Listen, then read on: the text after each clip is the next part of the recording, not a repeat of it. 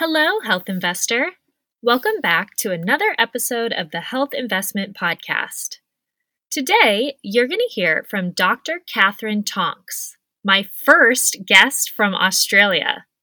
Katherine Tonks is the founder of Sydney Endocrinology, a staff specialist of the Department of Endocrinology at St. Vincent's Hospital, Sydney, visiting medical officer at the Mater Hospital, Sydney, and clinical research officer of the Diabetes and Obesity Research Program, Garvan Institute of Medical Research, Sydney.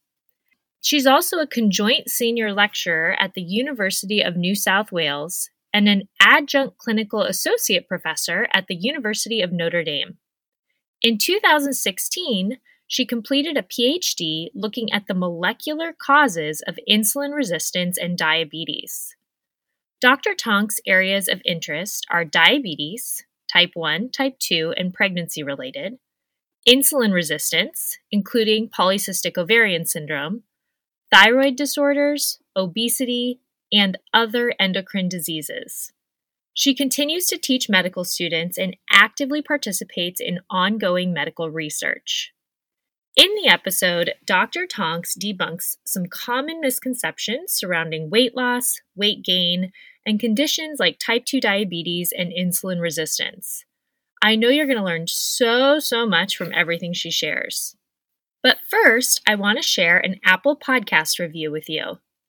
Hamburglar222 rated the Health Investment Podcast 5 stars and wrote, "Refreshing podcast about health.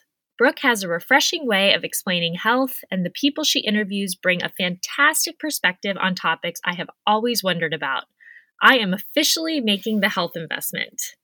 Well, thank you so much, first of all, Hamburglar. Love your little handle there. Thank you for your kind words. I'm also very happy you have decided to make the health investment.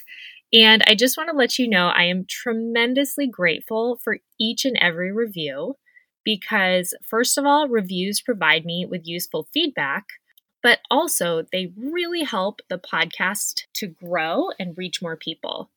And that's my ultimate goal, to reach and help as many people as humanly possible so that we can all look and feel our best. For those reasons, I'd truly appreciate it if you could take 5 minutes of your time to leave a review yourself. You can easily do so by visiting thehealthinvestment.com/review.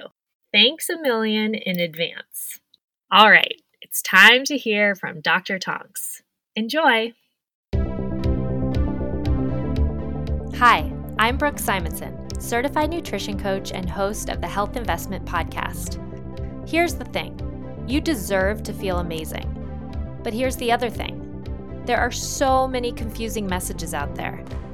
Week after week, I'm going to share tips and practices that actually work for simple weight loss and sustainable wellness, because I want to help you get healthy for good, without any BS.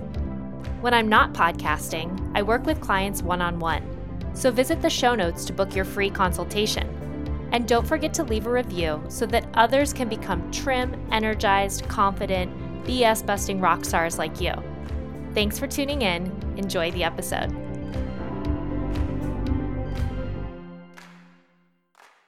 Hi, Dr. Tonks. Thank you so much for joining me here today on the Health Investment Podcast. I was just sharing with you off air that I'm pretty sure you're the first endocrinologist to have on, and you're my first guest from Australia. So this is an especially exciting interview for me today, and I'm so grateful for you to share your time with us. Thanks, Brooke. I'm very excited to be here. Would you mind by sharing your story and your background with us, and specifically why you became an endocrinologist? Yeah, sure. I'm an endocrinologist who has a particular interest in metabolic health, and it's one of those things that people ask you why you want to be an endocrinologist. It's actually hard for anyone to want to be an endocrinologist because nobody actually knows what an endocrinologist is until you get started. But endocrinology is a medical specialty that particularly involves problem solving, which I quite like, and the optimization of health in addition to actually treating illness. So because we see a lot of people with problems that have symptoms that could be caused by a multitude of different things, like things like fatigue or hair loss or weight gain, you end up becoming a bit of a sleuth, and often we're not even the first medical specialist that you'd be sent to see. So an interesting field for me, challenging and rewarding. Right. So if somebody's having hair loss and weight gain, for example, they may see their general practitioner and then get referred to you if the general practitioner can't really figure out the causes. Yeah, sometimes people get sent to dermatologists or they get sent to gastroenterologists, and sometimes I'm the third or fourth specialist that has seen that patient. But again, it's because the symptoms could be caused by so many things. Right. So what's your first course of action? Is it blood work, or how do you kind of get to the root of the issue? Yeah, I mean, endocrinology is essentially a specialty around hormones or chemical messengers in the body. And the hormones are usually naturally self-balancing. And so not only can we measure the hormones, but often for me, it's important to find out the circumstances the person is in, because that will also affect the balance of the hormones. So it'll involve taking a careful history, doing an examination, and looking for specific clues that will lead you one way or the other. But usually it's taking a systematic approach to the person is probably the way that I put it. And then you mentioned that you specifically have an interest in metabolic health. Do most endocrinologists have that interest, or is that a specialty that you specifically have? Look, I'd probably class myself as a diabetologist. So in particular, I have an extra expertise in diabetes, with insulin being the hormone that controls diabetes there. But no, endocrinology is extremely broad because we have hundreds and hundreds of hormones. There are people who may subspecialize in hormones from different parts of the body, like pituitary hormones or hormones from the adrenal glands. There are people who specialize in thyroid. And then there will be people that specialize in metabolic health, like myself, which is more insulin resistance, obesity, and as I mentioned, diabetes. And what made you want to specialize in that? A little bit of serendipity, really. For a long time, I wanted to be a dermatologist, which doesn't seem related, but actually it is, in the sense that the skin manifests symptoms of many different illnesses, and similarly with endocrinology. I just found it very interesting, and when I started my medical training, slowly became more exposed to endocrinology and found it just more fascinating. So, yeah, nothing specifically, but just found it enjoyable. Right. I know on your Instagram you say, that you specialize in diabetes and weight loss and thyroid function, so all the metabolic functions. So, and you also really love new research and, are really staying on top of different food interventions. So I want to definitely touch on that. But just tackling diabetes, insulin resistance, pre-diabetes, do those all kind of fall under the same umbrella, would you say, to start out? Yeah, absolutely. I mean, one of the major, I guess, misconceptions with diabetes is that it's caused by eating the wrong food. But actually, all those conditions that you mentioned are caused by insulin resistance. And therefore, the treatment for all of them, the basic fundamental treatment, is actually the same or similar. And insulin resistance, insulin is a hormone that's made by your pancreas in response to glucose or sugar in the blood.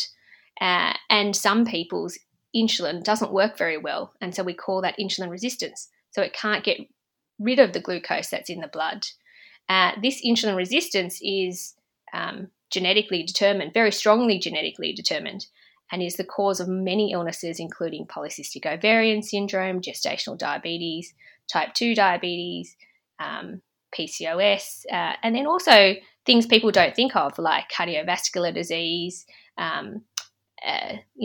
some types of memory loss, etc. So quite a broad cause, but luckily treatable as well. Oh, okay. And then what's your first course of action for treatment? So you said it's not connected to food necessarily, but do you use food in your treatment? Yeah, so 100%. The cause is strongly genetic compared to caused by food. So your baseline insulin resistance is genetically determined, and it's also increased when we get older. So as we get older, it's also increased in pregnancy due to the hormones of pregnancy, hence gestational diabetes. But there are a number of reversible causes of insulin resistance, one being sedentary, two being more overweight or having more body fat, and three, things that people don't think of are things like stress, sleep deprivation, etc. So when we look at treating insulin resistance, apart from medication that can treat insulin resistance, dietary changes will make a small amount, but physical activity probably does more than dietary changes. So I'd take a multifactorial approach to really get on top of it properly, or to make the treatment more long-term and sustainable. Okay, so diet, movement, and then you mentioned sleep and stress management also. So is that part of your multifactorial approach? Yeah, so one of the more interesting, well, at least to me, areas that is becoming more researched, particularly around diabetes and insulin resistance, and in fact around many other fields of medicine, is the presence or the fact that we have something called clock genes. And what this means is all the processes in our body that burn fat, or that repair the body, or that digest our food, they all have optimal times to occur based on the programming that's in our clock genes. And so there are optimal times for people to sleep, and there are optimal times for people to fast, and there are optimal times for people to feed or eat something based on our clock genes. And the more research that's coming out about this, the more it's apparent that having structure in your day, having habits, and having things that you do regularly that are consistent will have more effect on your health and metabolism than we previously thought. So popping a couple of pills is not going to make a big difference in that. But yes, definitely I would take that multifactorial approach. And now there's a scientific basis for it, which is the presence of these clock genes. So are the clock genes the same in everybody? Does everybody need to rest and eat and fast at the same times, or does it differ from person to person? Yeah, like all genes, we have differences between people, or little sort of mutations, if you like. Not all mutations are bad, but understanding what is optimal for yourself is probably more important than working out what's optimal for the entire group. But yes, there are in studies, and they're all fairly small studies, there are certain times which are more optimal to eat, and certain times that are more optimal to not eat or to sleep for the majority of people. But there are individual differences for sure. What are those optimal times that were studied still in a small group, but most optimal for most people? Yeah, so I'll give you an example. Quite recently, there was a paper published that looked at, the quite popular trend towards fasting. 16-8 diet as an example, where you fast for 16 hours and eat for 8 hours, and found that it was actually, there was a genetic basis where people who didn't eat for 16 hours and then ate in the 8 hours, they actually had a more favourable fat burning profile. So the clock genes link with the genes for other processes in the body, like burning fat and repair processes in the body. So that's one example, but there are many small ones, and you may often find that you yourself, will have a better night's sleep if you go to bed at certain times than if you go to bed later.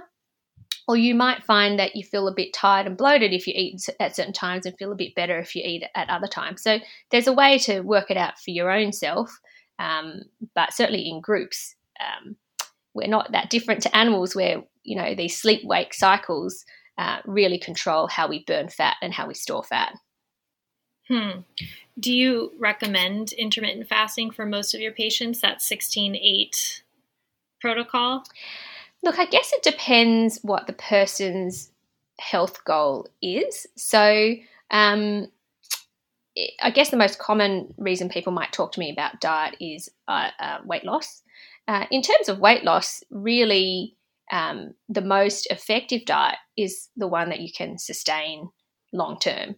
And whether it be 16-8 or Mediterranean diet or low carb diet, etc., most people will regain weight at the 2-year mark unless it's a type of diet they can sustain. So from that viewpoint, no one diet is more favourable than another, although the low carb diets, people do lose weight more quickly in the first 6 months, but the total weight loss and then the weight regained is very similar between all diets by the 4-year mark.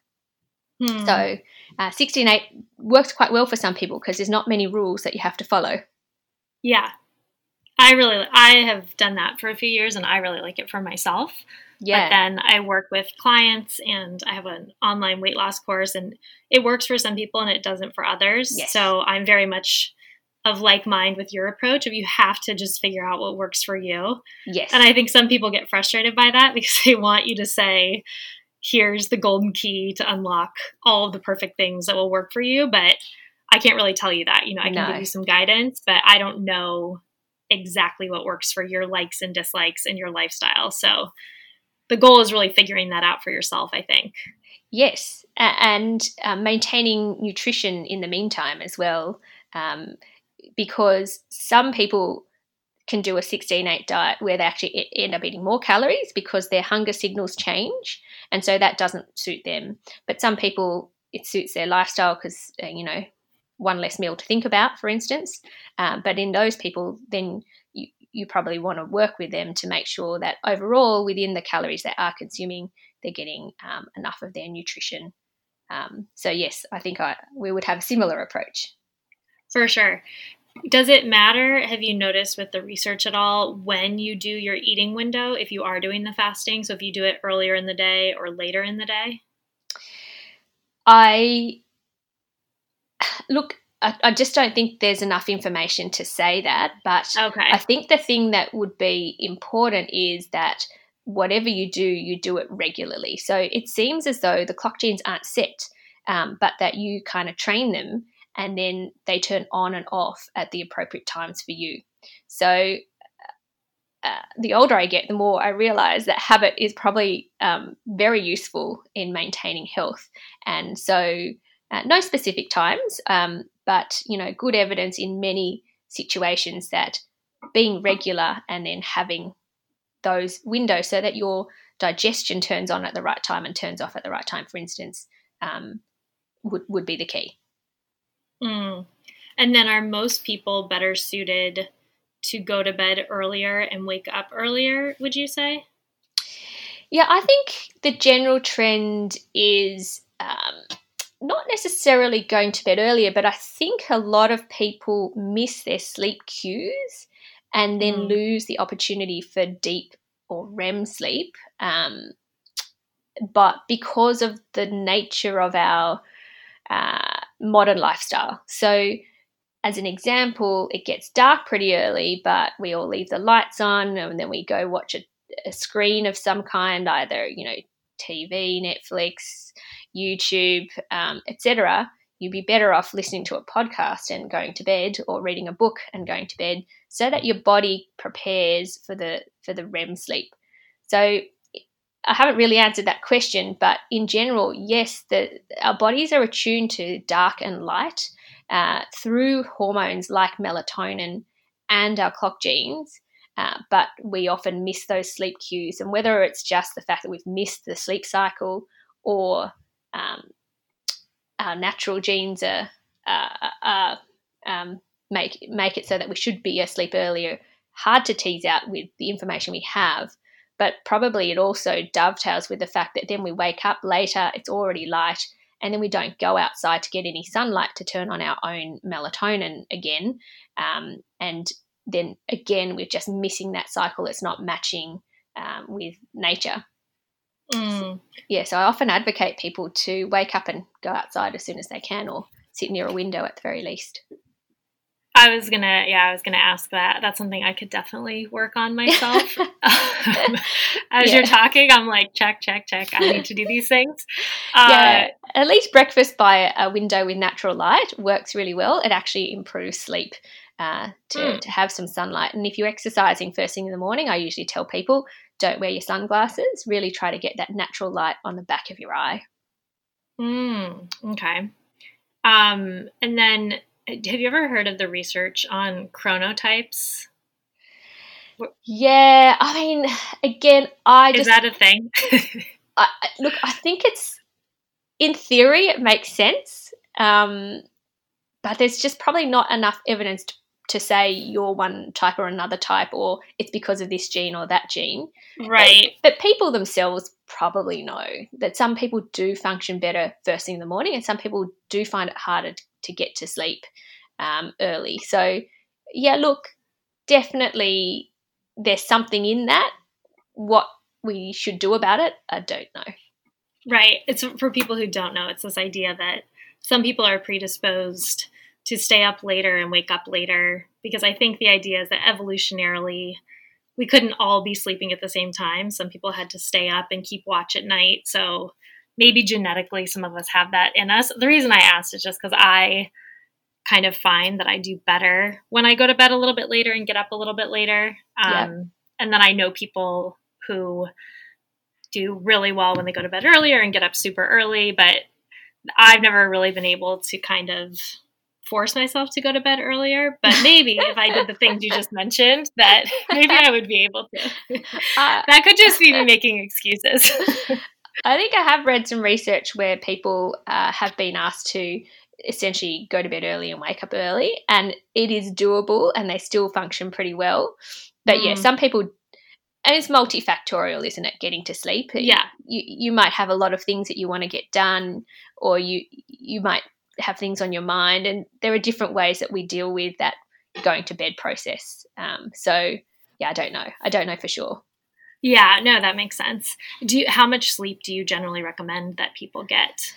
Yeah, look, much more than people actually get. So the recommendation is for adults to have, 7.5 to 8.5 hours of sleep at night. Now, again, just with our modern lifestyle, I know very few adults that actually get that sleep, and parents who actually get that sleep unbroken. So the aim would be to be in bed at least those hours if you could. But whether or not you achieve that, but that would be optimal for, memory function, body repair, and also metabolic health. There's really good, again, smallish studies that look at sleep deprivation, and even an hour of sleep deprivation a night predisposes to weight gain, because we end up eating many more calories just because we're awake a little bit more and we're feeling a bit tired. Our body tends to feel hungry and turn to high calorie dense food. I've read the same kind of correlation with stress when you're under a lot of stress. Can you kind of elaborate? Have you read that too? Research on eating more or being more naturally disposed to kind of sweets and chips and things when you're really stressed out? Yeah. Look, there's quite good. So when we're stressed, our body makes a number of what we would call stress hormones, for instance, cortisol and adrenaline and things like that. And we definitely, when you have those on board, you're definitely craving particularly sweet foods and calorie dense foods. So stress management is actually quite key to dealing with insulin resistance. And I didn't mention, although I mentioned that the sleep deprivation, you eat more, which you might not even notice the extra calories you eat, because it's the choice of foods rather than the volume of foods that might change. But sleep deprivation also increases insulin resistance, probably through similar mechanisms of making the body make more stress hormones. But a single night of sleep deprivation will increase your insulin resistance by about 30%.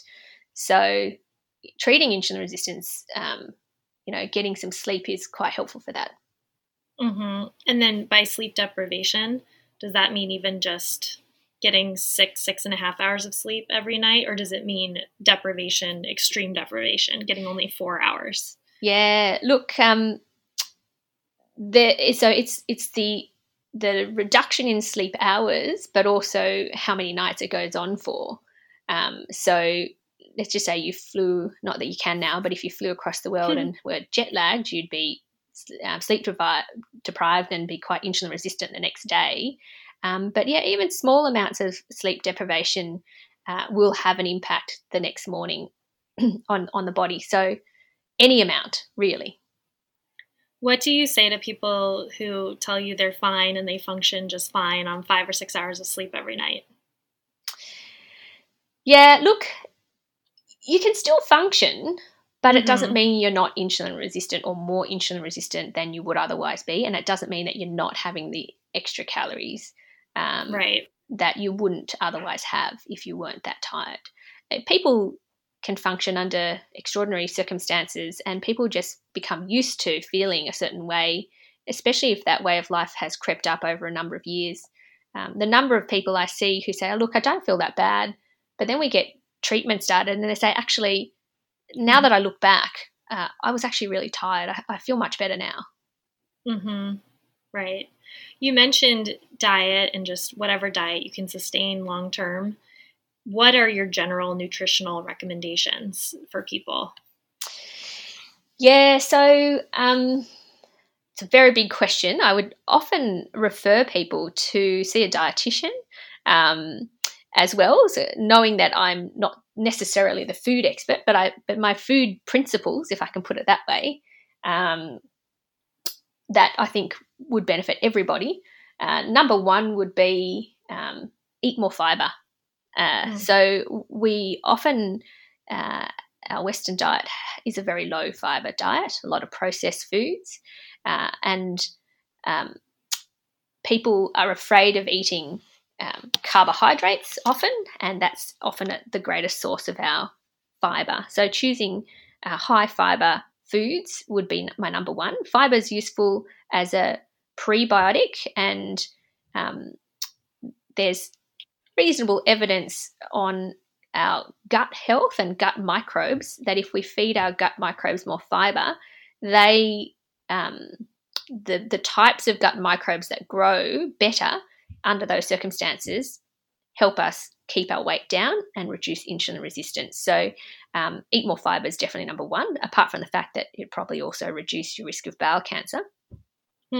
Number two, I would say, is to eat more plants. For a long time, I thought maybe we should just eat less meat, and maybe that's also true, not to overconsume. But I think just eat more plants in general for most people, if that becomes the primary goal, it becomes easier to eat less of other foods if you need to. It will also help eat with the fibre intake. And I think in general we eat very few veggies compared to what we need to eat. So I would often say, and even in my own family, try to load half the plate with veggies, and then you can load the rest of your plate with whatever else you like. And then, yeah, if you are choosing proteins, I always like to include proteins with every meal because it improves the feeling of fullness or satiety and stops you overeating on carbohydrates, which then increases your overall calorie intake. So in terms of weight maintenance, I always try to prioritize some proteins, lean proteins, plant proteins. I would try to choose, lower fat versions of proteins. And yeah, they'd probably be my three goals. And then probably the last thing would be, I never cut any foods out. I never say don't eat this or don't eat that. I think deprivation creates cravings and unhappiness. Life's too short to be unhappy. So I say eat whatever you like, but eat it in moderation. So if you really love chocolate, have a little piece. And if you really want that cake, have a little piece. But don't eat a big piece every night, because then you won't be able to achieve your health goal with that. I love that approach to it. I agree 100%. Okay. Did you go to medical school in Australia? Yes. Yes, I did. So, Because, yep. yeah, I'm just curious. I've had other doctors on from the United States, and they've said that they didn't get any type of nutritional training in med school, or if they did, it was maybe 2 hours or 3 hours in a lecture, and it wasn't really using nutrition to prevent illness. It was more just, how a lack of vitamin C could lead to scurvy or these kind of more crazy dietary things. Yes. I'm wondering if med school in Australia differs at all. Did you learn nutrition? No, look, minimal. I think, and very similar to what your US colleagues have mentioned. But I think also in endocrinology, I work with dietitians a lot, and I ask them a lot of questions, and also do a lot of research myself, looking things up if it's something that interests me. And these are common questions that I get asked by patients, and obviously want to give them some reasonable advice on that as well. Mm-hmm.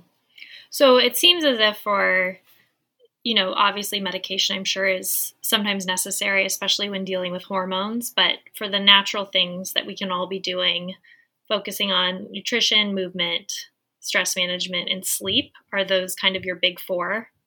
Yes. I would, not to downplay diet, but if we're talking about insulin resistance, then I would prioritize physical activity. In terms of preventing or reducing insulin resistance, physical activity is extremely effective. As an example, people who have pre-diabetes or blood glucose levels that are not normal but not in the diabetes range yet, when they exercised 150 minutes a week, they reduced their risk of developing diabetes over a 3-year period by 2/3. The diet changes don't have as big an effect apart from what they do to weight. So I would prioritize physical activity if insulin resistance is your goal.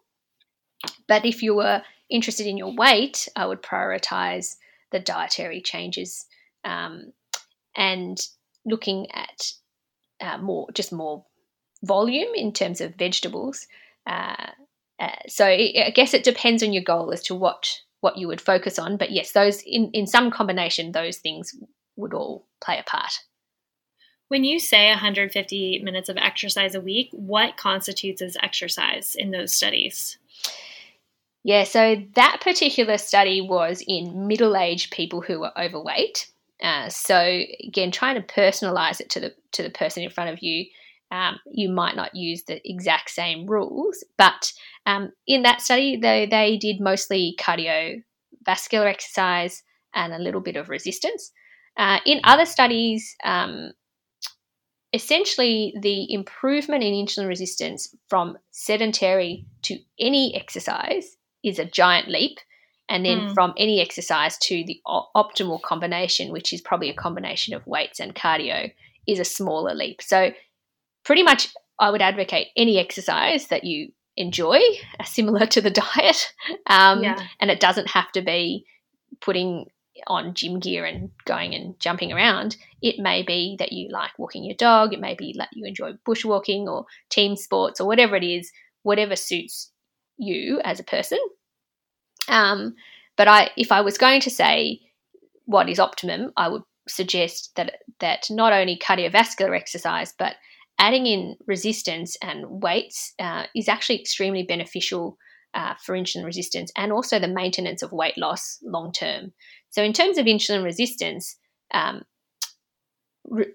resistance training increases the number and changes the type of our energy burning units called mitochondria in muscle. And so that will reduce your insulin resistance. And in terms of weight maintenance, if you lose weight by dieting alone, for every kilo of weight you lose, half a kilo is fat and half a kilo is muscle. And when you lose muscle, you actually lose your ability to burn fat at rest. So people often will reach a plateau for weight loss as they lose too much muscle. So I advocate adding in the exercise, resistance if you can, to maintain muscle mass so that you can hopefully continue the weight loss with the dietary changes. Right. Yeah, that makes sense. I think I like your approach a lot of figuring out just, again, what is sustainable for you. I always say when it comes to exercise, you can't hate what you're doing. It has to be convenient-ish. Yes. And you have to schedule it, or I know for myself, it just doesn't happen. If I don't put it in my Google Calendar or consciously think about which days this week am I going to work out and when am I going to do it, it often just falls by the wayside. So I love your approach. And, a lot of people will say this is the perfect thing to do or this is the perfect thing to do, but it's not necessarily perfect for everyone, especially if it's not something you can maintain. Yes, and always be a bit skeptical if they're trying to sell you something in particular. Right. I think, because there's definitely no one size fits all. Real quick, I want to take a break from the episode to share one of my favorite resources with you. One of the BS messages floating around out there is that eating healthy costs too much. Honestly, I used to believe this myself. That is, until I discovered ThriveMarket.com. Thrive Market is an online grocery platform that's essentially Costco meets Trader Joe's meets Whole Foods. I love that I can shop on their mobile app and have all of my favorite groceries, everything from natural wine to 100% grass-fed beef to nutritious crackers, everything delivered right to my door. Last year, I saved over $1,000 shopping on Thrive. I honestly can't think of one reason not to love it. To save a percentage off your first order and see my full shopping list, click through the links in the show notes. Now, back to the episode. Can you speak at all to the disruption that happens in our hormones when we're on this kind of yo-yo dieting where someone will lose 30 pounds and then regain it and then lose it again? I've read that that's even worse for your body than maybe just sustaining a higher weight than you would want to be. Yeah. Yeah. So interestingly, the only way to lose those drastic kilos in the first place is usually by doing something unsustainable. So some of this research came out, for instance, from we have this program on TV called The Biggest Loser, where people go into this unnatural environment where they're exercising 6 hours a day and they have a nutritionist that cooks all their food. That's not going to happen in real life. Right. And then and they'll lose a lot of weight, but as soon as they go back home, the weight comes back on. The change that happens for these people is that what we call their basal metabolic rate is really slowed down by the weight loss. So because your body goes into a starvation phase because it's so drastic, the genes slightly alter and tend you towards keeping any calories that you consume. That then stays with you even as you regain the weight. And so you are actually worse off in the long run if you have a very severe weight loss through, essentially what is the starvation phase. Yeah, the body just doesn't like that. And then you gain it back. And then probably you do it again. If you did it once, then that's looking for the next best thing to do that. That's right. I've heard some people, it seems to me that they're kind of confusing this, but they'll say that intermittent fasting puts you in that starvation mode and it does that same thing. Is that true? Look, I think there's a real difference between fasting for a few hours and actually getting quite hungry versus when you're going into ketosis and fasting for many days or weeks. So I think, again, it's all about sustainability. Any severe diets that restrict macronutrients so that you become malnourished are definitely going to be a no-no. But if you're intermittently fasting and you're turning your genes on and off within a 24-hour cycle, that's actually probably what nature actually intended for us anyway. And I don't think that would have the same detrimental effect. I think it's the problem where there's all these zealots and they get really obsessed with something and then they're telling everybody to do it, like we've mentioned, or maybe people confuse, because fasting now can mean so many different things. Yes. I fast every day. That doesn't mean I'm not eating anything every day, or it's different every day for me. Sometimes it's 12 hours, sometimes it's 16 hours. But then some people are doing 2 or 3 day fasts, and some people are doing Yes. month-long water fasts. So Yes. how do you feel about those longer fasting windows? Look, I personally think that, I mean, again, depends how long they are, but they can be quite dangerous and limit your capacity to function. Look, in the wild, animals, they're all a little bit different in the way they store nutrients and then release it. We have fat stores, and we've got liver glycogen, and liver glycogen will last us a few hours. So usually you use that up during your intermittent fasting, the 24-hour cycle. Or if you do a marathon, for instance, it takes about 2 hours of running to get rid of your liver glycogen. So you've still got quite a lot of energy stored there before you then start to break down a lot of fat. But then not only do you break down fat, you break down muscle. And then it's all the byproducts of the breakdown of fat and muscle that can be fairly toxic on the body. So I think I wouldn't advocate fasting, for days on end, but fasting within a 24-hour cycle, I think, would be considered physiologic. That is what your body was naturally designed to be able to do. Right. Yeah. So it seems just kind of moderation, like you've said, slow weight loss, none of these extreme juice cleanses or like lose 20 pounds in a week or whatever these things are promising. None of those are going to be healthy for us metabolically specifically, or yeah. Yes. Look, I would definitely agree with that and say that, if it's too good to be true, it probably is. And unfortunately, this kind of line of moderation and slow and steady is not popular. It's not cool, but it actually works over time. And so you just have to keep pushing on and hope that the message gets across. But, people are always being sold hope, unfortunately, that there's another solution. It's very unsexy to say, moderation, slow, and so you can't sell that in a pill or any type of cleanse. No. So it's really unfortunate. I'm sure you get really disheartened as well when you're on social media and seeing these things. I know also a lot of people call themselves hormone experts that I've seen in just the dietary space. How do you feel about that, being an actual hormone expert? Look, I find it, because explaining hormones can be quite complex, it's very hard to have any conversation that's a quick and easy conversation about it. But, on that note, perhaps I'm going to open a can of worms, but I will touch on this idea of adrenal fatigue. Or I have a lot of people who come to me and think, I've got Hashimoto's. That's why I'm so tired. My hair's falling out. I can't lose weight.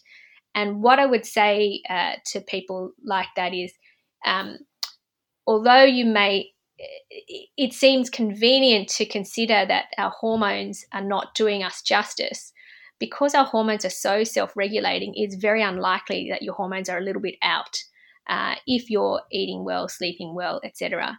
And what frustrates me isn't the fact that people, feel like they have this other diagnosis, but it's that they might be missing the actual treatment that they could have so that they feel better.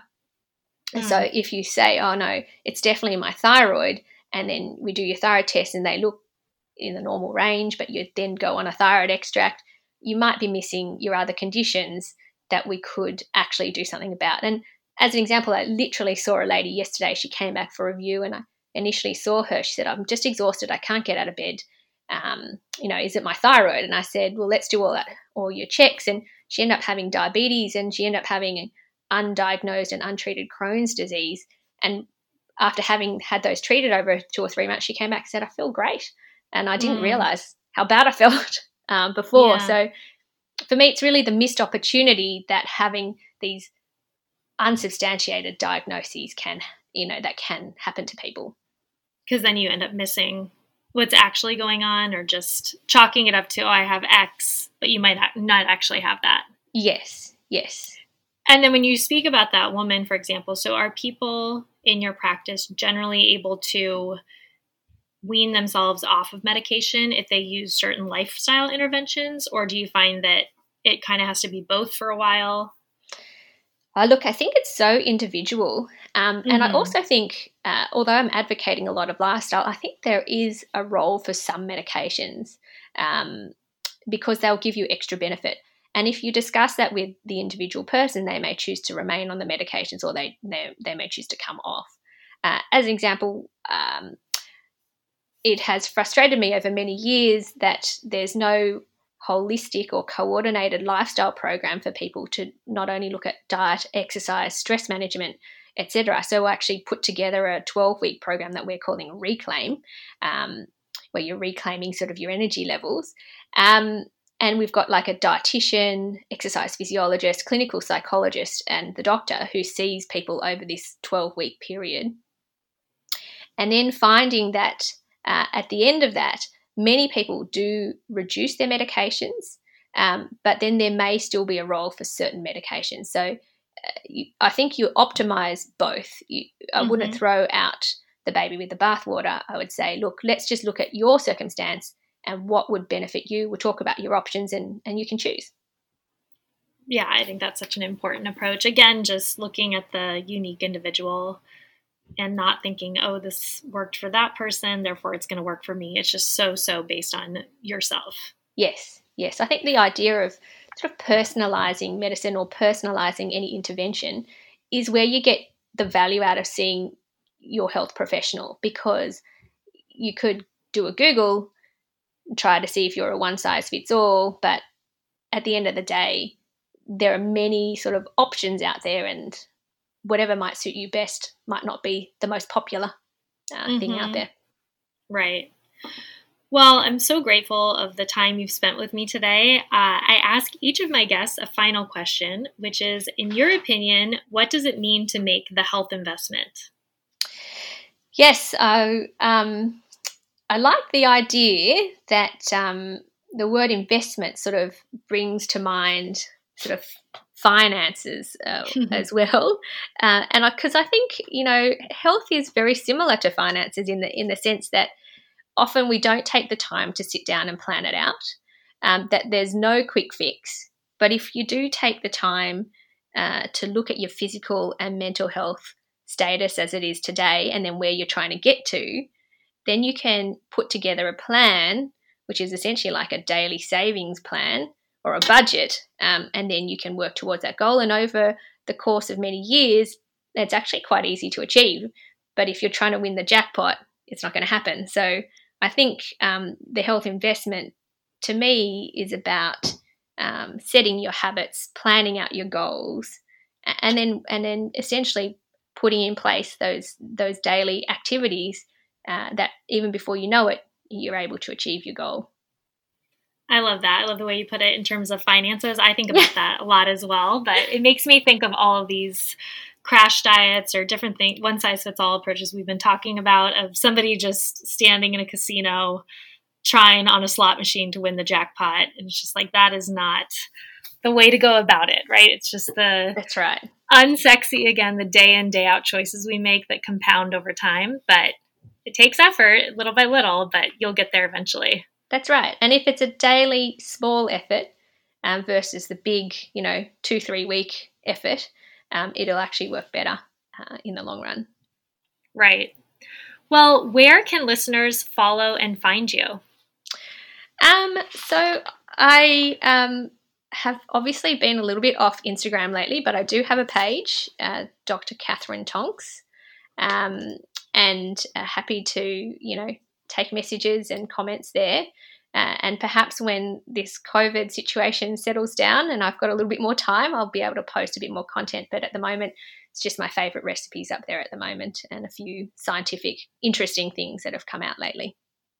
Yeah, and you have so much content up there already, so somebody could go and look at everything you've already posted, and a lot of your page is these really cool recipes you make, and most of them are very simple but also delicious.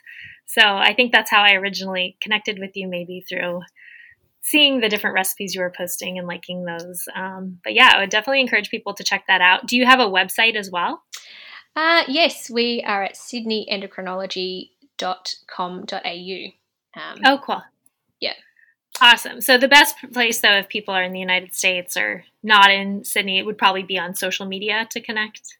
Yeah, I think so. Although through the website there is a contact page as well, and we've got quite a lot of endocrinologists on our page, and you might find one that has a specific sub-interest in the area that you're interested in. Okay. Hop on and have a look. Okay, great. Well, I'll put all of those links in the show notes so that they're very accessible to everyone. But I just want to thank you again for sharing your time with me. I know that you were making your kids' lunches right before this, and you're very busy. So I really appreciate you being here and just sharing all of your insights with us. It's a pleasure, Brooke. Yeah, thanks for having me.